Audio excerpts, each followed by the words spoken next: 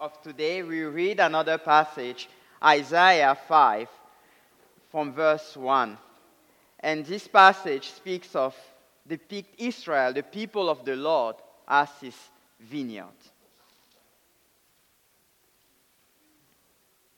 Isaiah 5.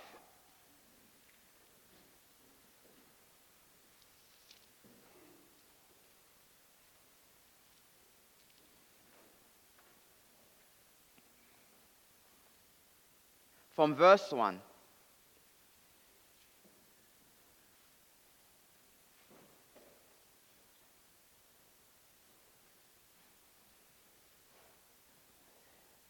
Now let me sing to my well-beloved a song of my beloved regarding his vineyard. My well-beloved has a vineyard on a very fruitful hill. He dug it up and cleared out its stones and planted it with the choicest vine. He built a tower in its midst and also made a winepress in it. So he expected it to bring forth good grapes, but it brought forth wild grapes. And now, O inhabitants of Jerusalem and men of Judah, judge, please, between me and my vineyard. What more could have been done to my vineyard that I have not done in it? Why then, when I expected it to bring forth good grapes, did it bring forth wild grapes? And now, please, let me tell you what I will do to my vineyard. I will take away its hedge, and it shall be burned, and break down its wall, and it shall be trampled down. I will lay it waste. It shall not be pruned or dug, but there shall come up briars and thorns. I will also command the clouds that there rain no rain on it. For the vineyard of the Lord of hosts is the house of Israel, and the men of Judah are his pleasant plant. He looked for justice, but behold, oppression. For righteousness, but behold, a cry for help. Let us now move to the New Testament in Luke 13, from verse 6.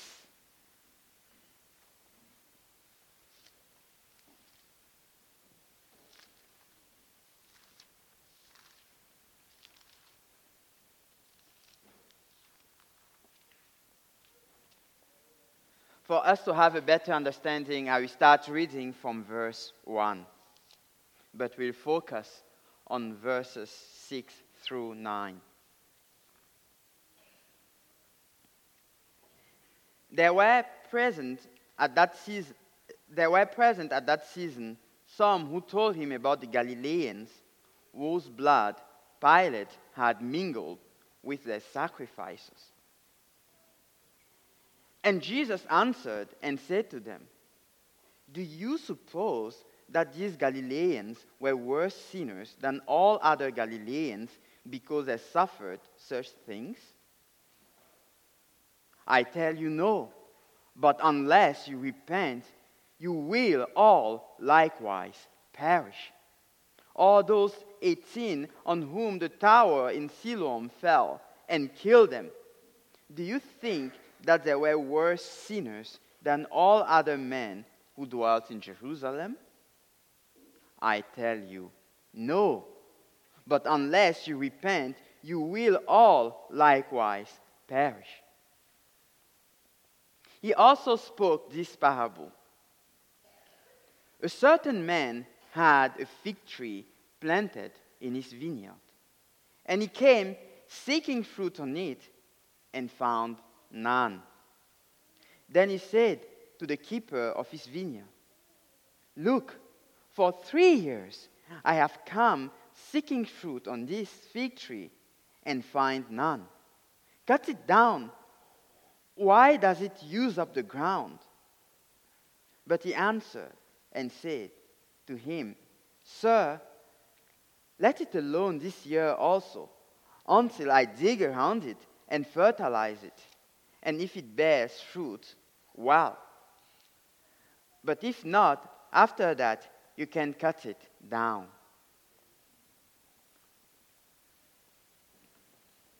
Word of the Lord.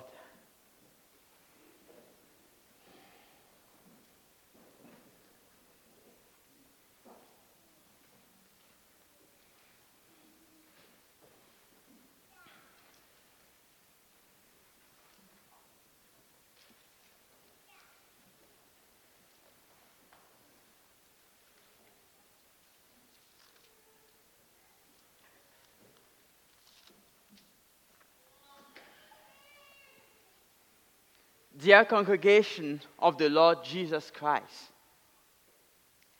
a question.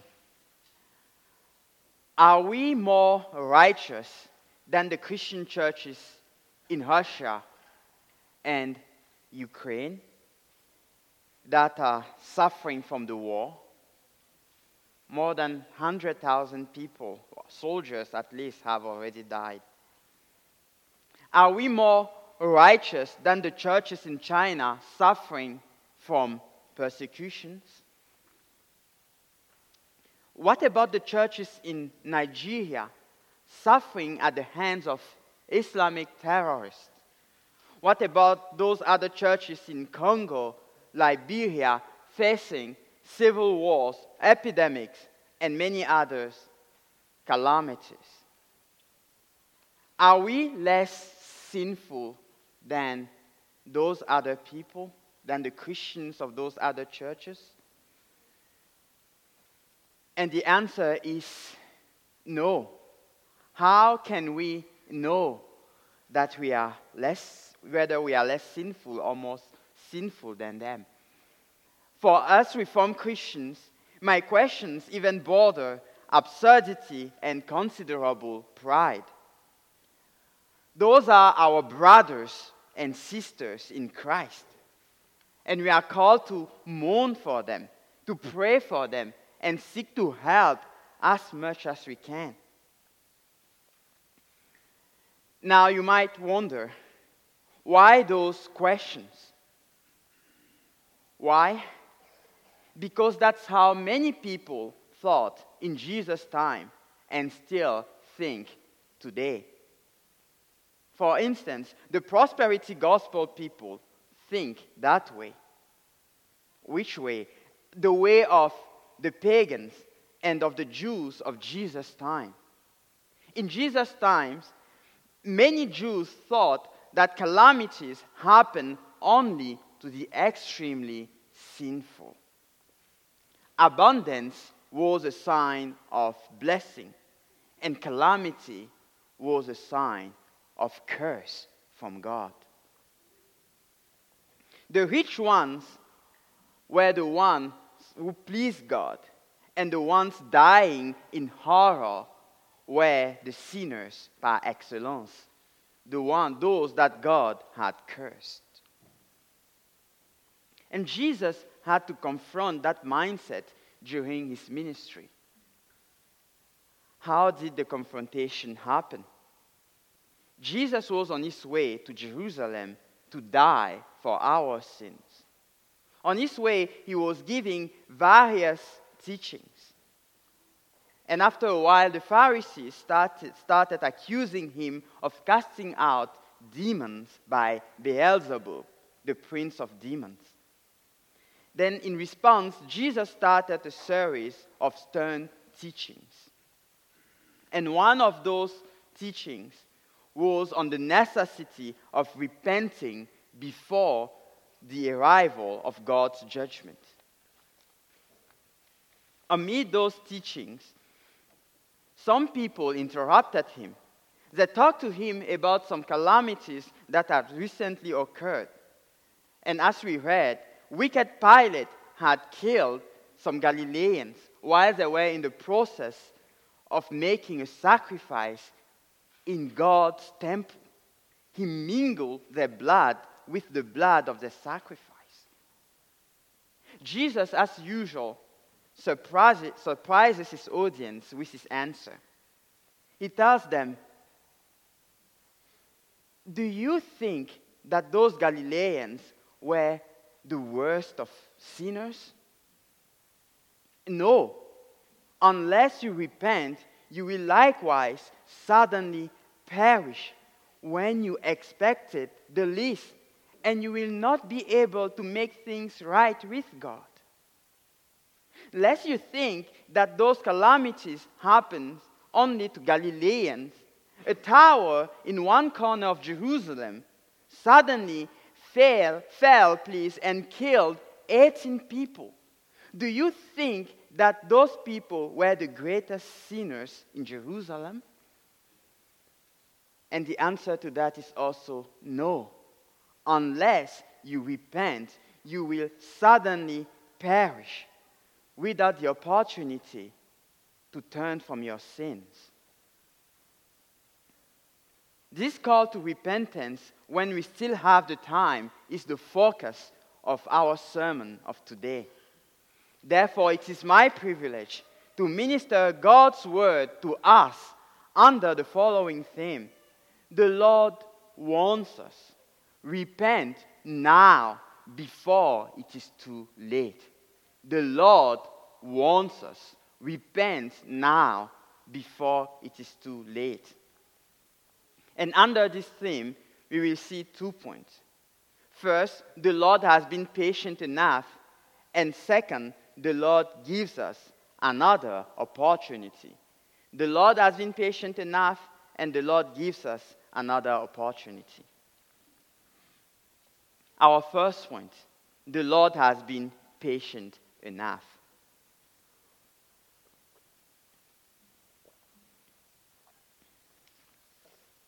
My apologies, the quotations in my text are in the ESV. I forgot that we use the New King James Version in this congregation.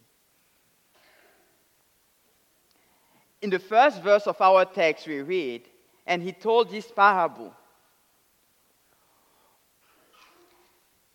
We understand that Jesus, as a great teacher, is trying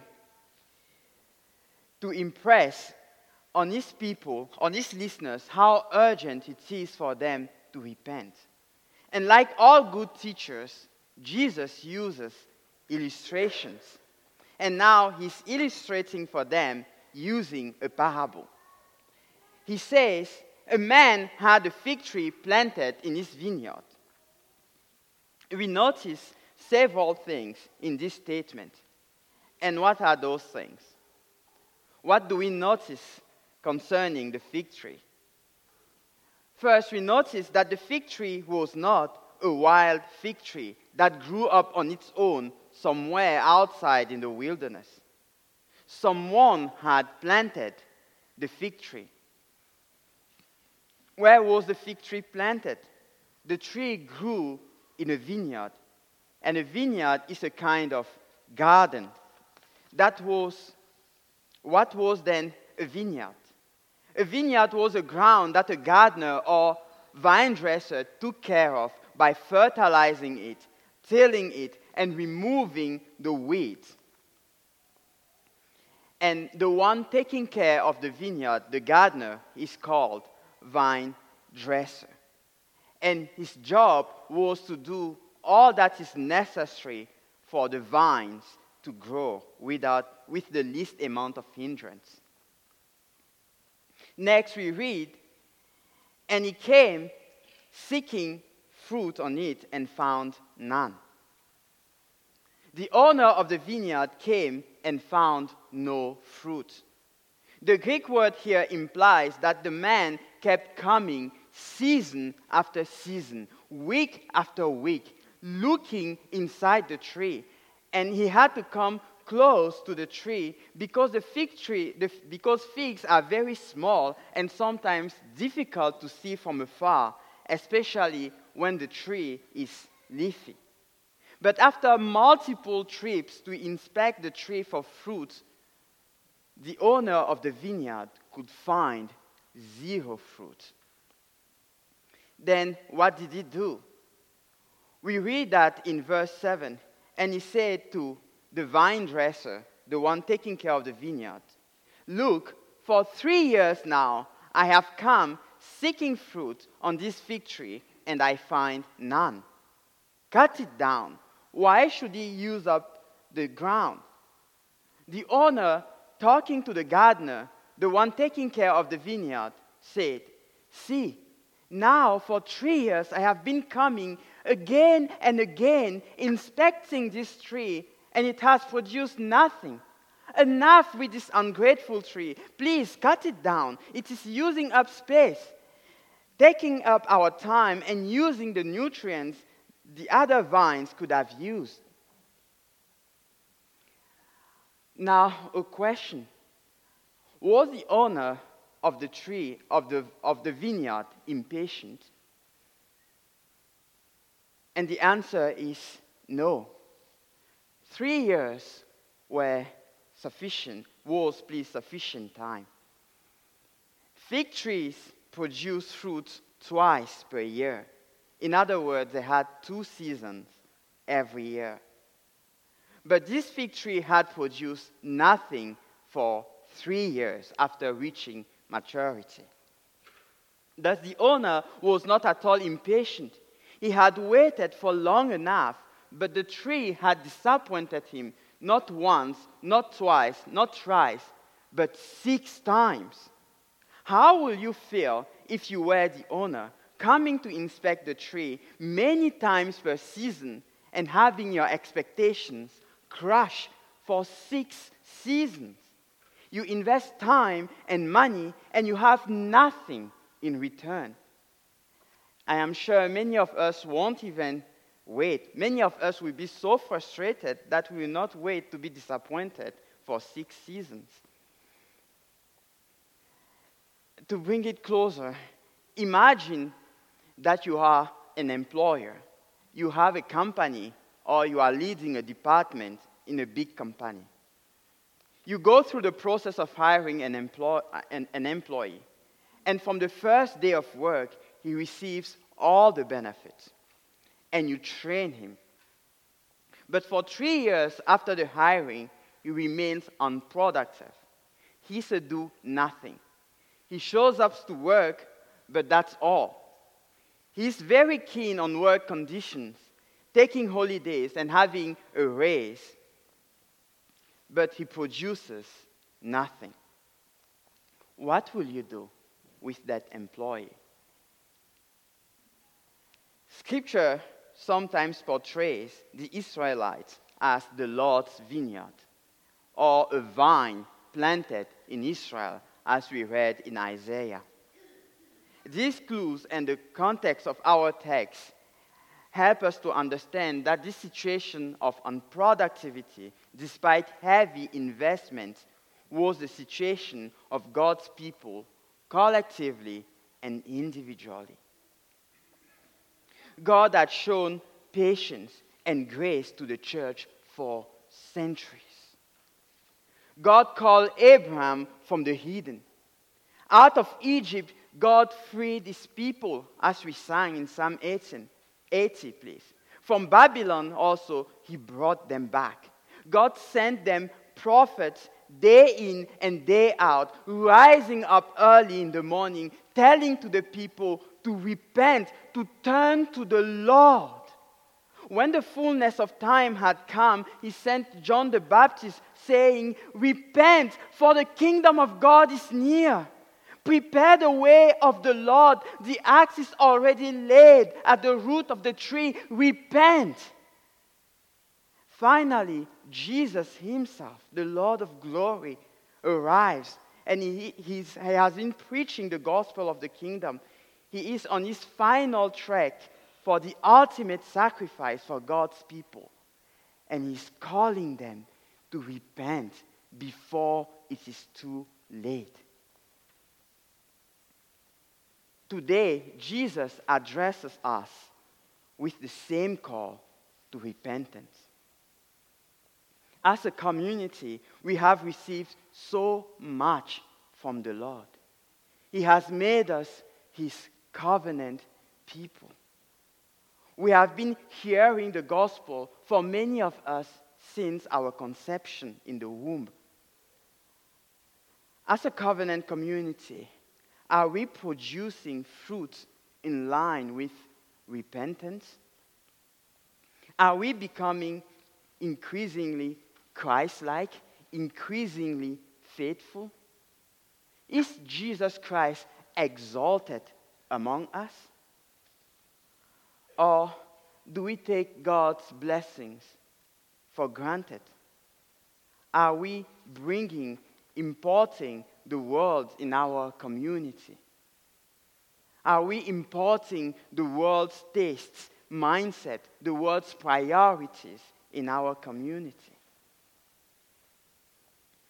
But the call doesn't apply to us only as a community. It applies to us also as individuals. As individuals, are we fighting against our indwelling sins, against our secret sins? Are we crying out to God continuously to give us victory? Are we serving God's people out of love for Christ? Do we truly love? Do we truly love in word and in deed?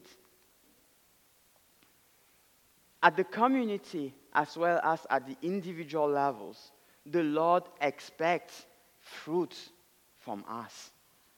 He has been giving us what we need to be fruitful. He has been giving us all that we need for life and godliness. Let us then not be ungrateful. With this, we reach the end of our first point. Let us summarize what we have seen so far. We have seen that Jesus uses the imagery of a barren fig tree planted in a vineyard to impress upon the people the urgent need to repent. Then we saw that the barren fig tree represents God's people as a community and also as individuals.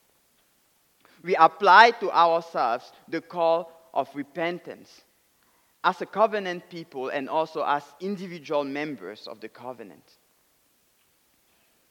Now, let us proceed. For good reasons, the vineyard owner wants the vine dresser, the one taking care of the vineyard, to cut down the fig tree. Now, a question to the children of the congregation. Children, will they cut down the tree? And the answer is no, they will not. Why? Let us see then in our second point.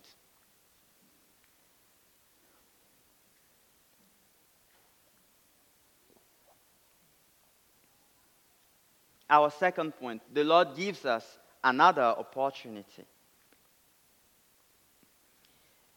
In verses 8 and 9 we read, "And he," meaning the vine dresser, the gardener, answered him, the owner, "Sir, let it alone this year also, until I dig around it and fertilize it. Then, if it should bear fruit next year, well and good. But if not, cut it down." The gardener, the one sweating in the vineyard, starts interceding for the barren fig tree. He requests the owner to give the fig tree another year. That is 2 other opportunities, 2 seasons to produce fruit. And the vine dresser intercedes after working on the fig tree for more than 3 years. Remember, the tree is a mature tree. That is, a tree more than 3 years old. The 3 years that the text is speaking about here are only the 3 years when the tree was supposed to produce fruit. Thus, we understand that the tree does not deserve at all an extension. But the vine dresser, the gardener, wants to go the extra mile of the extra mile. How? He wants to dig around the tree to loosen up its soil. But that's not all. He wants also to further enrich the soil by fertilizing it. People of the Lord, fig trees did not need fertilizers to produce fruits, except this tree of our text. Now let us return to the illustration that we use in our first point. You are the owner of a company and you have an employee that you have been paying but without any productivity in return. When the time to sack him comes, will you give him an additional year of training for skills development? Will you give him new tools? And the answer is no. Most people will say, sorry, the door is open. You had 3 years. I have given you improved work conditions. I have been paying you. Sorry, we will hire someone else. But in this parable, the owner and the vine dresser, the gardener, accept to give an extra opportunity to the tree, although the likelihood of production is extremely low. Dear congregation of the Lord, this is a picture of our God, of our Heavenly Father. He is patient beyond measure, rich in loving kindness. He does not delight in the death of the rebellious. He wants the wicked to repent and live. God manifested this great patience toward the church of old, and that's why he could send them prophet after prophet. He could bring them back from Egypt, even from Babylon, and incline the Romans' heart not to destroy them completely. That's why God sent his Son, knowing that he will come and people will crucify him. Who can be so patient and gracious as our Heavenly Father? And the answer is no one. No one can be so patient and gracious. God alone can. But God's patience has limits. We never know when it runs out. The church of old did not realize that God's patience was running thin. And instead of repenting, they killed the Christ and persecuted his apostles, provoking God's wrath to the extreme, showing that they had in fact become a false church. And ultimately, in AD 70, God's fury fell upon them like a volcano. Something similar happened with the churches in the East, those churches that Jesus warned in the book of Revelation. And the same happened to the churches in northern Africa. All those countries, from Morocco until Turkey, that you see, which are today Muslim countries, were Christian countries. Therefore, for us, considering the boundaries of God's patience, we ought to sober up, please. As a community and as individuals, we must refrain from taking God's patience for granted. The fact that God is not punishing us immediately for every single sin does not mean that he is happy with our sins. His patience is supposed to lead us to repentance. Those who take God's patience for granted only accumulate wrath against themselves. Brothers and sisters in Christ, let us turn to him today. Christ is supreme, and in him we have all that we need for life and godliness. We must just ask him, and he will produce in us fruits by his Holy Spirit. He will give us the energy, the wisdom, and the discipline that we need to use the means of grace and be fruitful as a covenant community and also as individual members of the covenant. We should not presume on God's patience, much less when we are reformed people when we believe that repentance is a gift. In other words, since repentance is not in our power, it is better to turn to God now, asking Him, pleading with Him, to incline our hearts to Him. Because we know that we will not be able to simply switch repentance on when calamity or death strikes. Before we end, we should understand that this call to urgent repentance is in fact a call to gratefulness. Which parent will not warn his child who is getting engaged on the wrong path? How will you react if you see your toddler trying to put a steel nail into a power plug? How will you react if you see your teenage trying to take a picture, a selfie, dangerously close to the edge of a cliff? Jesus' love for us, His people, is by far deeper than any love that any parent, even the best parent, could ever manifest. And that's why in Scripture, He's the one who speaks the most about hell. That's why He's calling us to gratefulness today by warning us. People of God, shouldn't we then be grateful for all that God has done for us? He sacrificed His Son for us when we were still dead in our sins and trespasses, when we were still His enemies. He allowed us to hear the gospel preached. He granted us to be in a faithful and confessional church. How many churches there are faithful and confessional? He gave us parents who did not abort us, but who taught us the gospel. We live in Canada, one of the most abundant places in the world. We have the net connection almost everywhere. And by internet access to so many resources to grow in the faith, to develop our gift for God's kingdom. Shouldn't we then pray to Jesus to make us bear fruit in keeping with repentance? How ungrateful will it be for us to remain barren despite all that we have received? How ungrateful will it be to be mere church goers, absent members of God's congregation?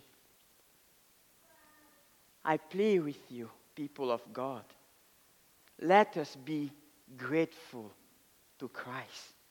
Let us make it our aim to request Him constantly to make us bear fruit.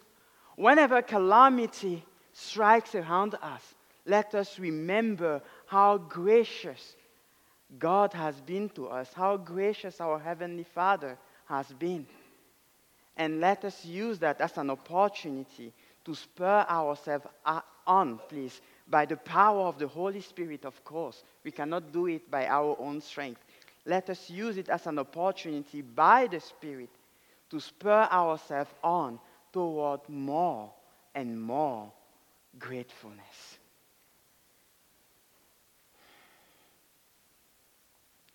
Conclusion. What is the take-home message of this sermon? This passage teaches us on how Jesus confronted the pagan mindset that was making the Jews to think that calamities strike only the greatest sinners.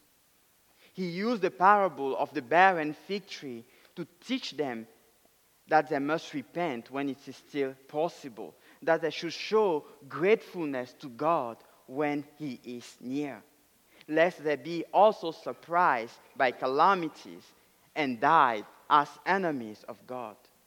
We saw that Jesus' call to repentance also applies to us as a community, as covenant people, and also as individual members of the covenant. As an application, we saw that we must turn to Christ today, not tomorrow, but today and now. He died for our sin and has been investing in our lives. Please, let us not be ungrateful like the barren fig tree, lest we perish like the church of old. Instead, let us produce fruit by the Spirit, fruit in keeping with repentance by the Spirit, to the joy of the Holy Spirit who indwells us, to the satisfaction of Jesus Christ our Lord who died for us, and to the glory of our Heavenly Father. Amen.